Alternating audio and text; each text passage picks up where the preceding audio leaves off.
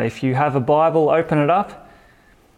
But let's read James chapter 1, verses 1 to 12.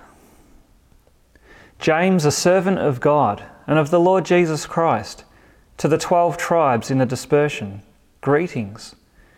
Count it all joy, my brothers, when you meet trials of various kinds, for you know that the testing of your faith produces steadfastness. And let steadfastness have its full effect, that you may be perfect and complete, lacking in nothing. If any of you lacks wisdom, let him ask God, who gives generously to all without reproach, and it will be given him. But let him ask in faith with no doubting, for the one who doubts is like a wave of the sea that is driven and tossed by the wind. For that person must not suppose that he will receive anything from the Lord. He is a double-minded man, unstable in all his ways. Let the lowly brother boast in his exaltation, and the rich in his humiliation, because like a flower of the grass he will pass away. For the sun rises with its scorching heat and withers the grass, its flower falls, and its beauty perishes. So also will the rich man fade away in the midst of his pursuits. Blessed is the man who remains steadfast under trial, for when he has stood the test, he will receive the crown of life, which God has promised to those who love him. Toward the end of last year, I naively thought we were coming to the end of COVID. There were no cases, restrictions were easing, things were opening up. Well, all of that is now long gone. And this latest lockdown, we've been in it for quite a while. And there's at least another month or two. And what happens after that? Well, we'll have to wait and see. But it has been a very long, drawn-out trial. It's been probably a more frustrating trial than a painful one, but a trial nonetheless. This whole pandemic, it's actually been challenging for all of us in many very different ways. And so I thought before I launch into the next sermon series, that it would be good for us to just stop and refocus, to get some perspective on this situation that we're in, and especially how we handle this frustrating time. And I want to be as practical as I possibly can be, which means turning to the book of James. James is such a practical book. James is a book about what faith looks like in practice. And in the opening 12 verses of James, he tells us how to face trials like this pandemic in the right way. And so in this passage, there are three parts to it. First, we see the benefits of facing trials in verses 2 to 4. Second, we see how to obtain that benefit in verses 5 to 11. And third, we see the hope that will keep us going in trials, persevering to the end.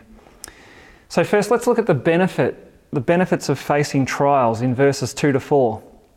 So it says here in verse 2, "Count it all joy, my brothers, when you meet trials of various kinds." Now notice James says, he doesn't say if you face a trial, James says when you face trials. So it's a given that we will face trials, that they're part of living in a fallen world that's under the curse of sin. And so being a Christian doesn't spare you of trials. After all, we follow the man of sorrows who was familiar with grief. So we all face trials, that's a given. And James's original readers, if you read through the letter, you'll realise that they were going through all kinds of trials themselves. So James helps them deal with poverty, he helps them deal with injustice, conflict, sickness and grief. But James doesn't limit the command in verse 2 to those specific trials, but he leaves it wide open. He says when you meet trials of various kinds. So any trial can fit into this category.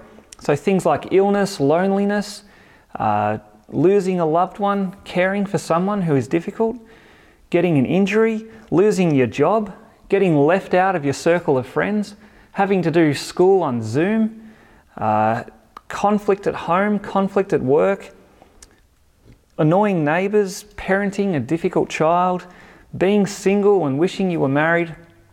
And see, all of these things I've just said, they have another layer of difficulty when you're in a pandemic, like the one we're in now.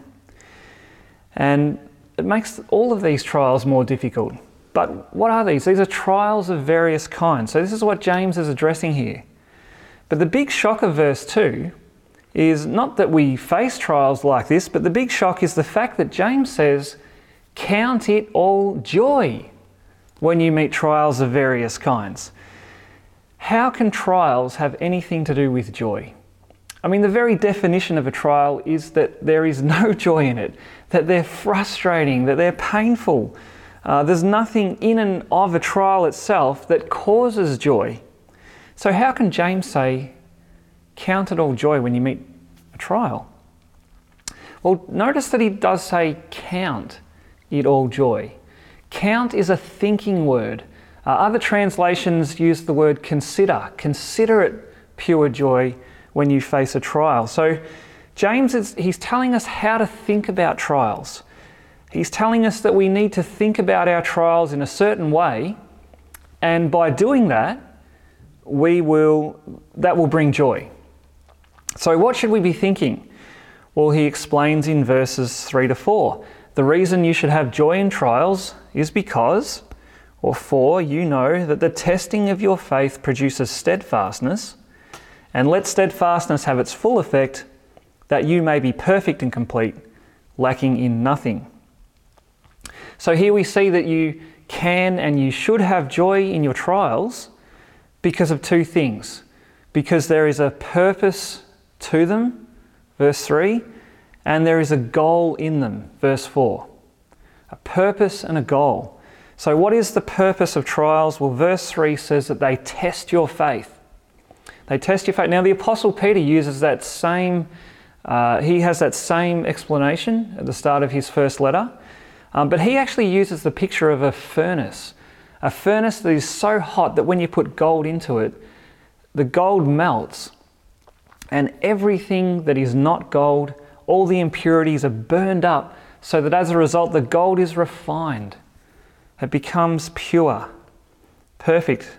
So everything that's not gold is burned up. And that's what trials are like. Trials test our faith, and only real faith can stand the test. If it's not real faith, it's burned up by the trial.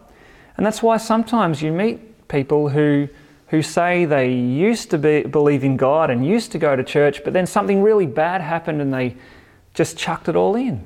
What happened? Their faith didn't stand the test because it wasn't real faith.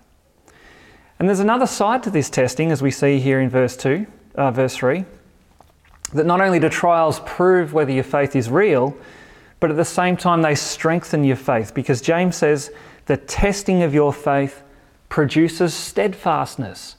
So steadfastness, that's the ability to stand up under trial, when it's hard, to stand firm. So trials test and strengthen faith. That's their purpose. And that purpose then leads to a goal, as we see in verse 4. And let steadfastness have its full effect, that you may be perfect and complete, lacking in nothing. So what does that mean? What does it mean to be perfect and complete, lacking in nothing? It means that steadfastness in suffering will turn you into a better version of you. Steadfastness in suffering will turn you into a better version of you. So think about that. What is a better version of you?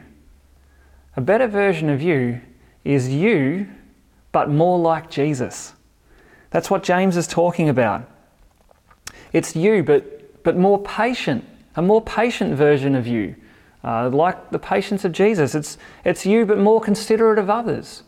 It's you, but more kind, selfless, wise, honest, faithful. It's you, more pure, more humble, a more forgiving person, a more courageous person. That's what it means to be perfect and complete, lacking in nothing. So it's you becoming more like Jesus. And that is the goal of enduring trials. And this is very helpful, because often in a trial we actually ask, why is this happening to me? Or we might ponder, what is God's good purpose in this trial? What is the good that God is bringing out of it? And here we have an answer. God is making you like His Son. That's why this is happening. That's God's good purpose for you in trials. And so what we see here in this passage is that the way that trials function in the life of a believer is very similar to the way physical training functions in the life of an athlete. So we just had the Olympic Games recently, and if you watch the sprinters, you would have seen those sprinters all lining up on the starting line, and when you see them there looking extremely fit, what you're seeing is the end result of a very long and painful process of physical training. Each of those sprinters for the last 5 or more years have been putting themselves every day through the trial of physical training. So they did strength training, cardio, nutrition, extremely disciplined, could not slacken off at one moment. Now, why would they do that? Why would they put themselves through all that pain? Because they have a purpose and because they have a goal. The purpose is to strengthen their bodies, or to strengthen and test their bodies. The goal is to be the absolute best they can possibly be. To be, as James says, perfect and complete, lacking in nothing. And then hopefully that will win them the gold medal. But with that purpose and with that goal, a real athlete will count it all joy to do the training, even though it's extremely hard. And in the same way, that's how trials function in the life of a believer. When they come, it's like God is taking you and putting you into the gym to exercise and to strengthen your faith. And so faith, it grows in a similar way that your muscles grow. It grows through applying pressure. And so in your trials, as you exercise your faith in God, as you cling to Him, as you trust His promises, as you obey His word, then what happens is your faith grows stronger. You grow stronger. You become more like Jesus. And so that means that the principle that athletes live by in life needs to be the principle that we live by. No pain, no gain. You can't achieve your fitness goals by lounging about and eating whatever you like, whenever you like, unfortunately. And the same is true in all of life. You can't grow as a believer by just living for comfort and ease. It's no pain, no gain. Now, that doesn't mean we should go out looking for trials, but what it does mean is that we need to have the right mindset and exercise faith when trials do come. See, there's nothing fun about a trial, nothing fun at all. But when you think about the purpose and the goal of trials, that is a cause for joy. This is how God gets us into shape. This is how He makes us more like His Son. And counting on that will enable you to face them with courage and with hope rather than going into bitterness and despair. So that's the benefit of facing trials. You become more like Jesus. Well, next we learn here how to get that benefit. How to get that benefit. That's in verses 5 to 11. Because anyone who has had any experience with trials, which we all have lately, we will know that everything I've just said is all great in theory, but very hard to practice. This obviously doesn't happen automatically. It's not like a trial comes and automatically you grow through it. You might even know some people who have gone through some trial and it hasn't made them mature and complete, but it has made them angry and bitter. And perhaps that's what happens to you when you go through trials. Maybe you've found yourself even growing more grumpy and more cynical the longer this pandemic goes on. And so how do you actually practice this? How do you grow in steadfastness?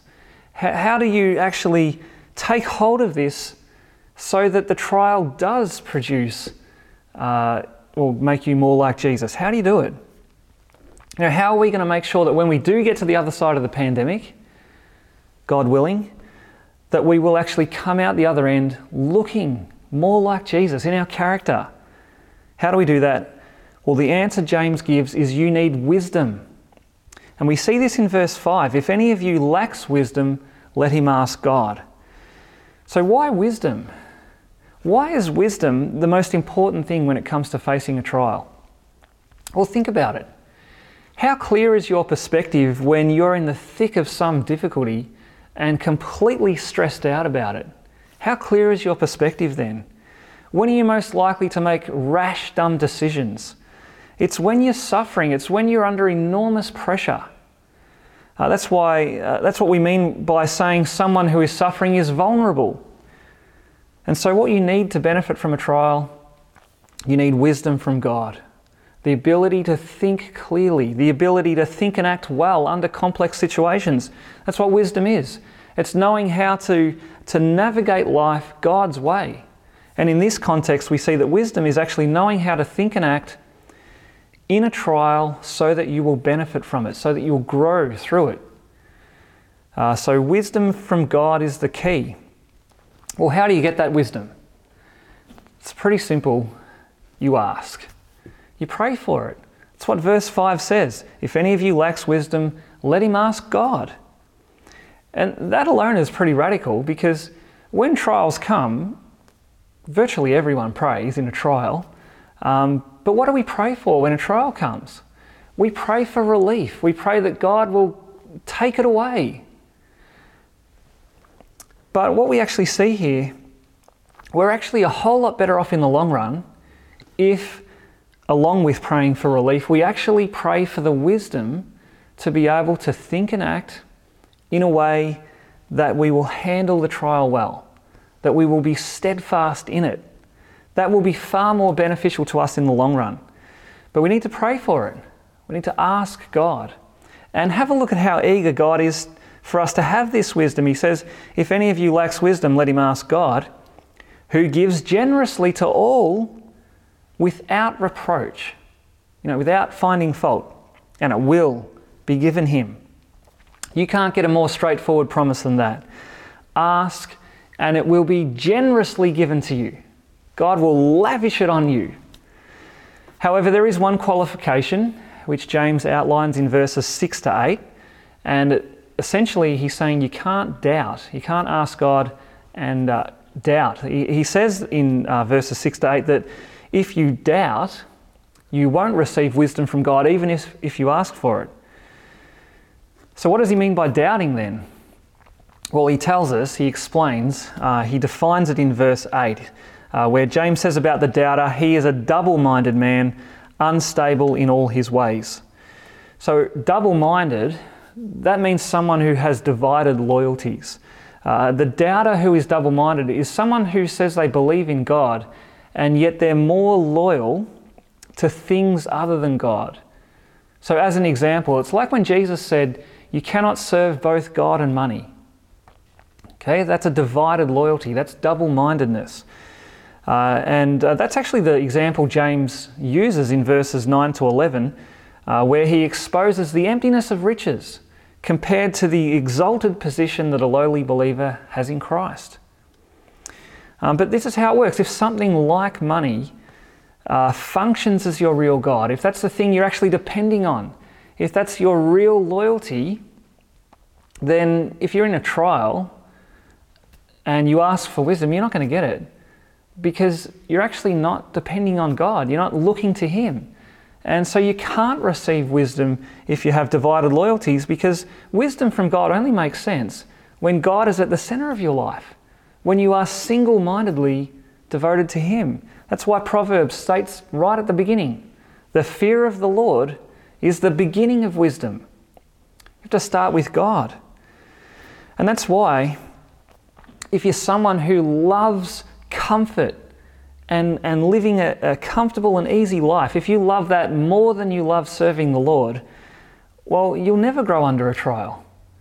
You'll never grow because of a divided loyalty. The love of comfort is a higher priority than your love of God. And so the only way you're going to grow is repentance. It's actually repenting of that and becoming single-minded in your loyalty to God. And I think we all have room for that. In Australia, we live in such a comfortable nation.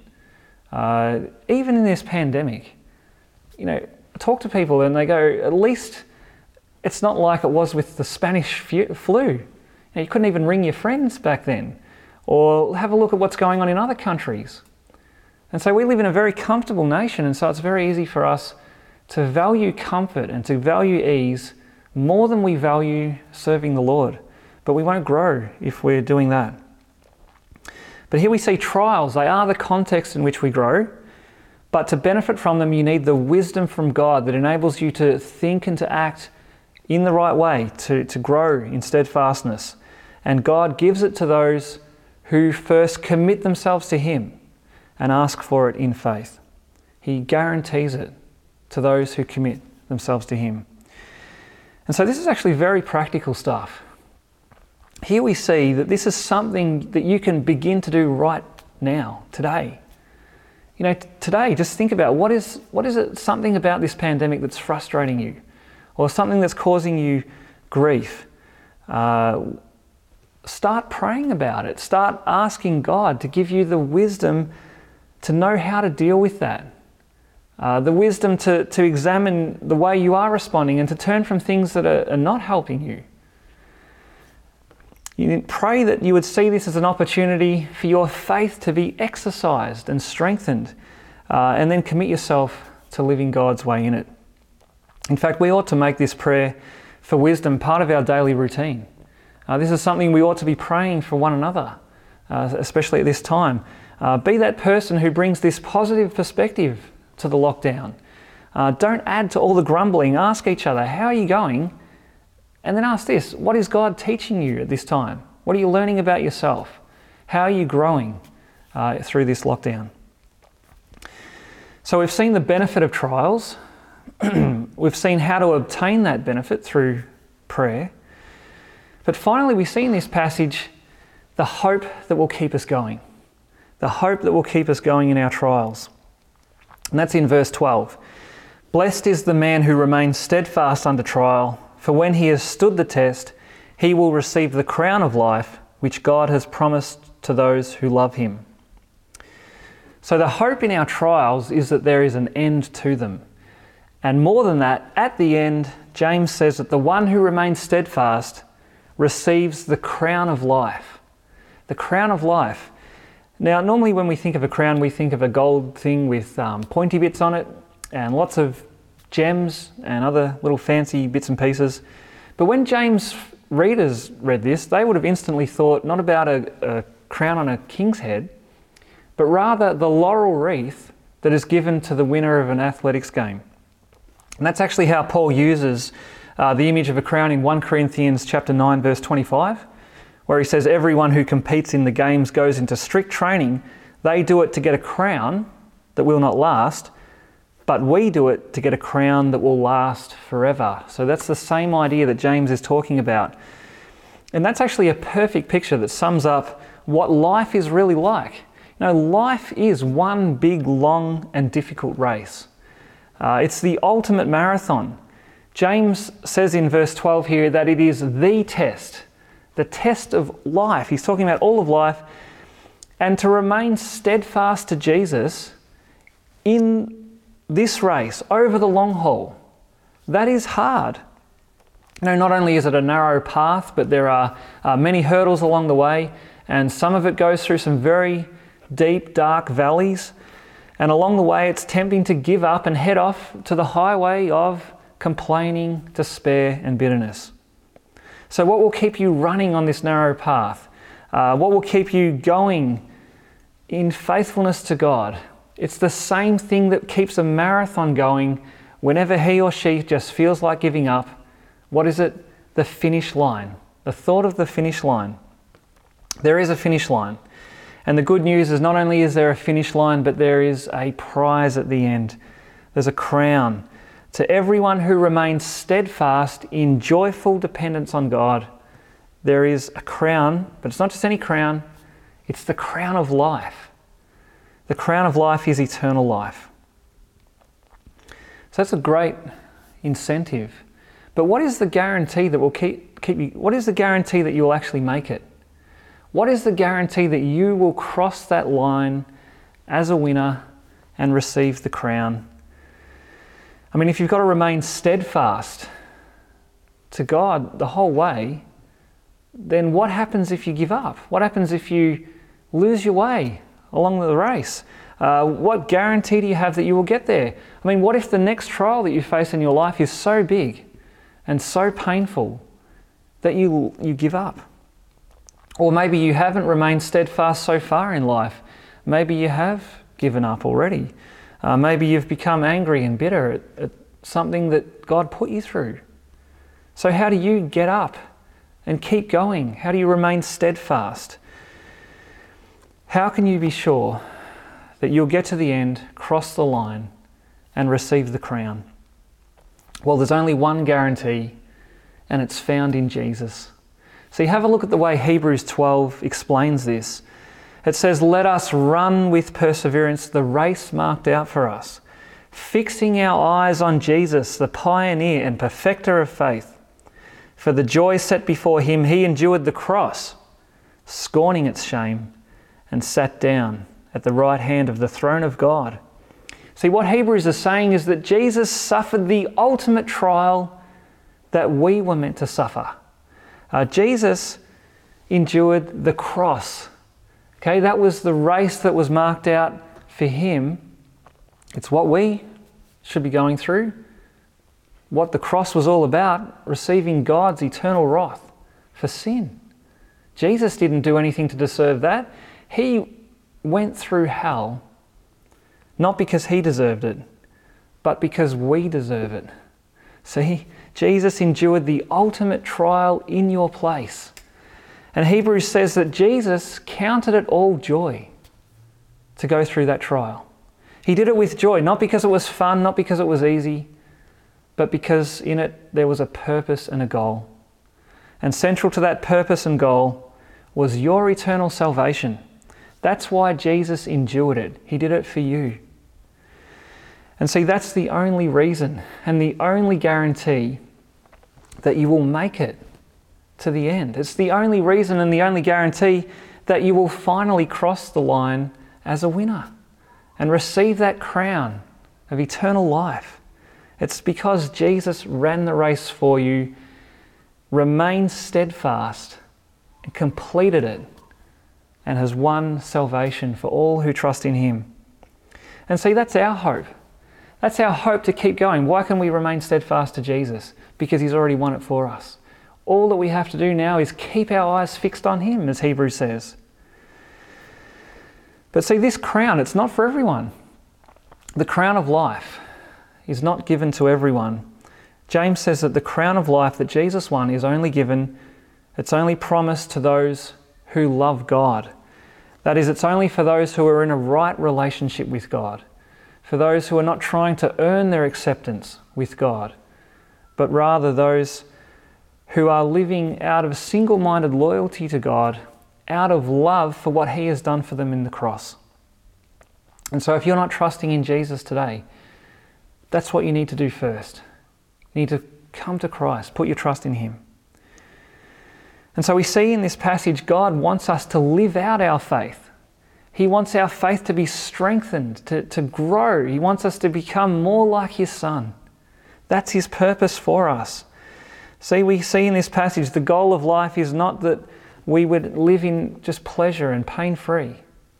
The goal of life is that we would be conformed to the likeness of Jesus, that we would be perfect and complete, lacking in nothing.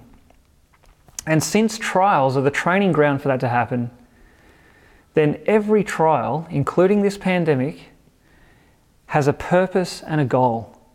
And therefore, every trial, no matter how painful, can be endured with joy because of what God is doing in that trial. So may God strengthen you. May he enable you to run the race with joy, keeping your eyes fixed on Jesus.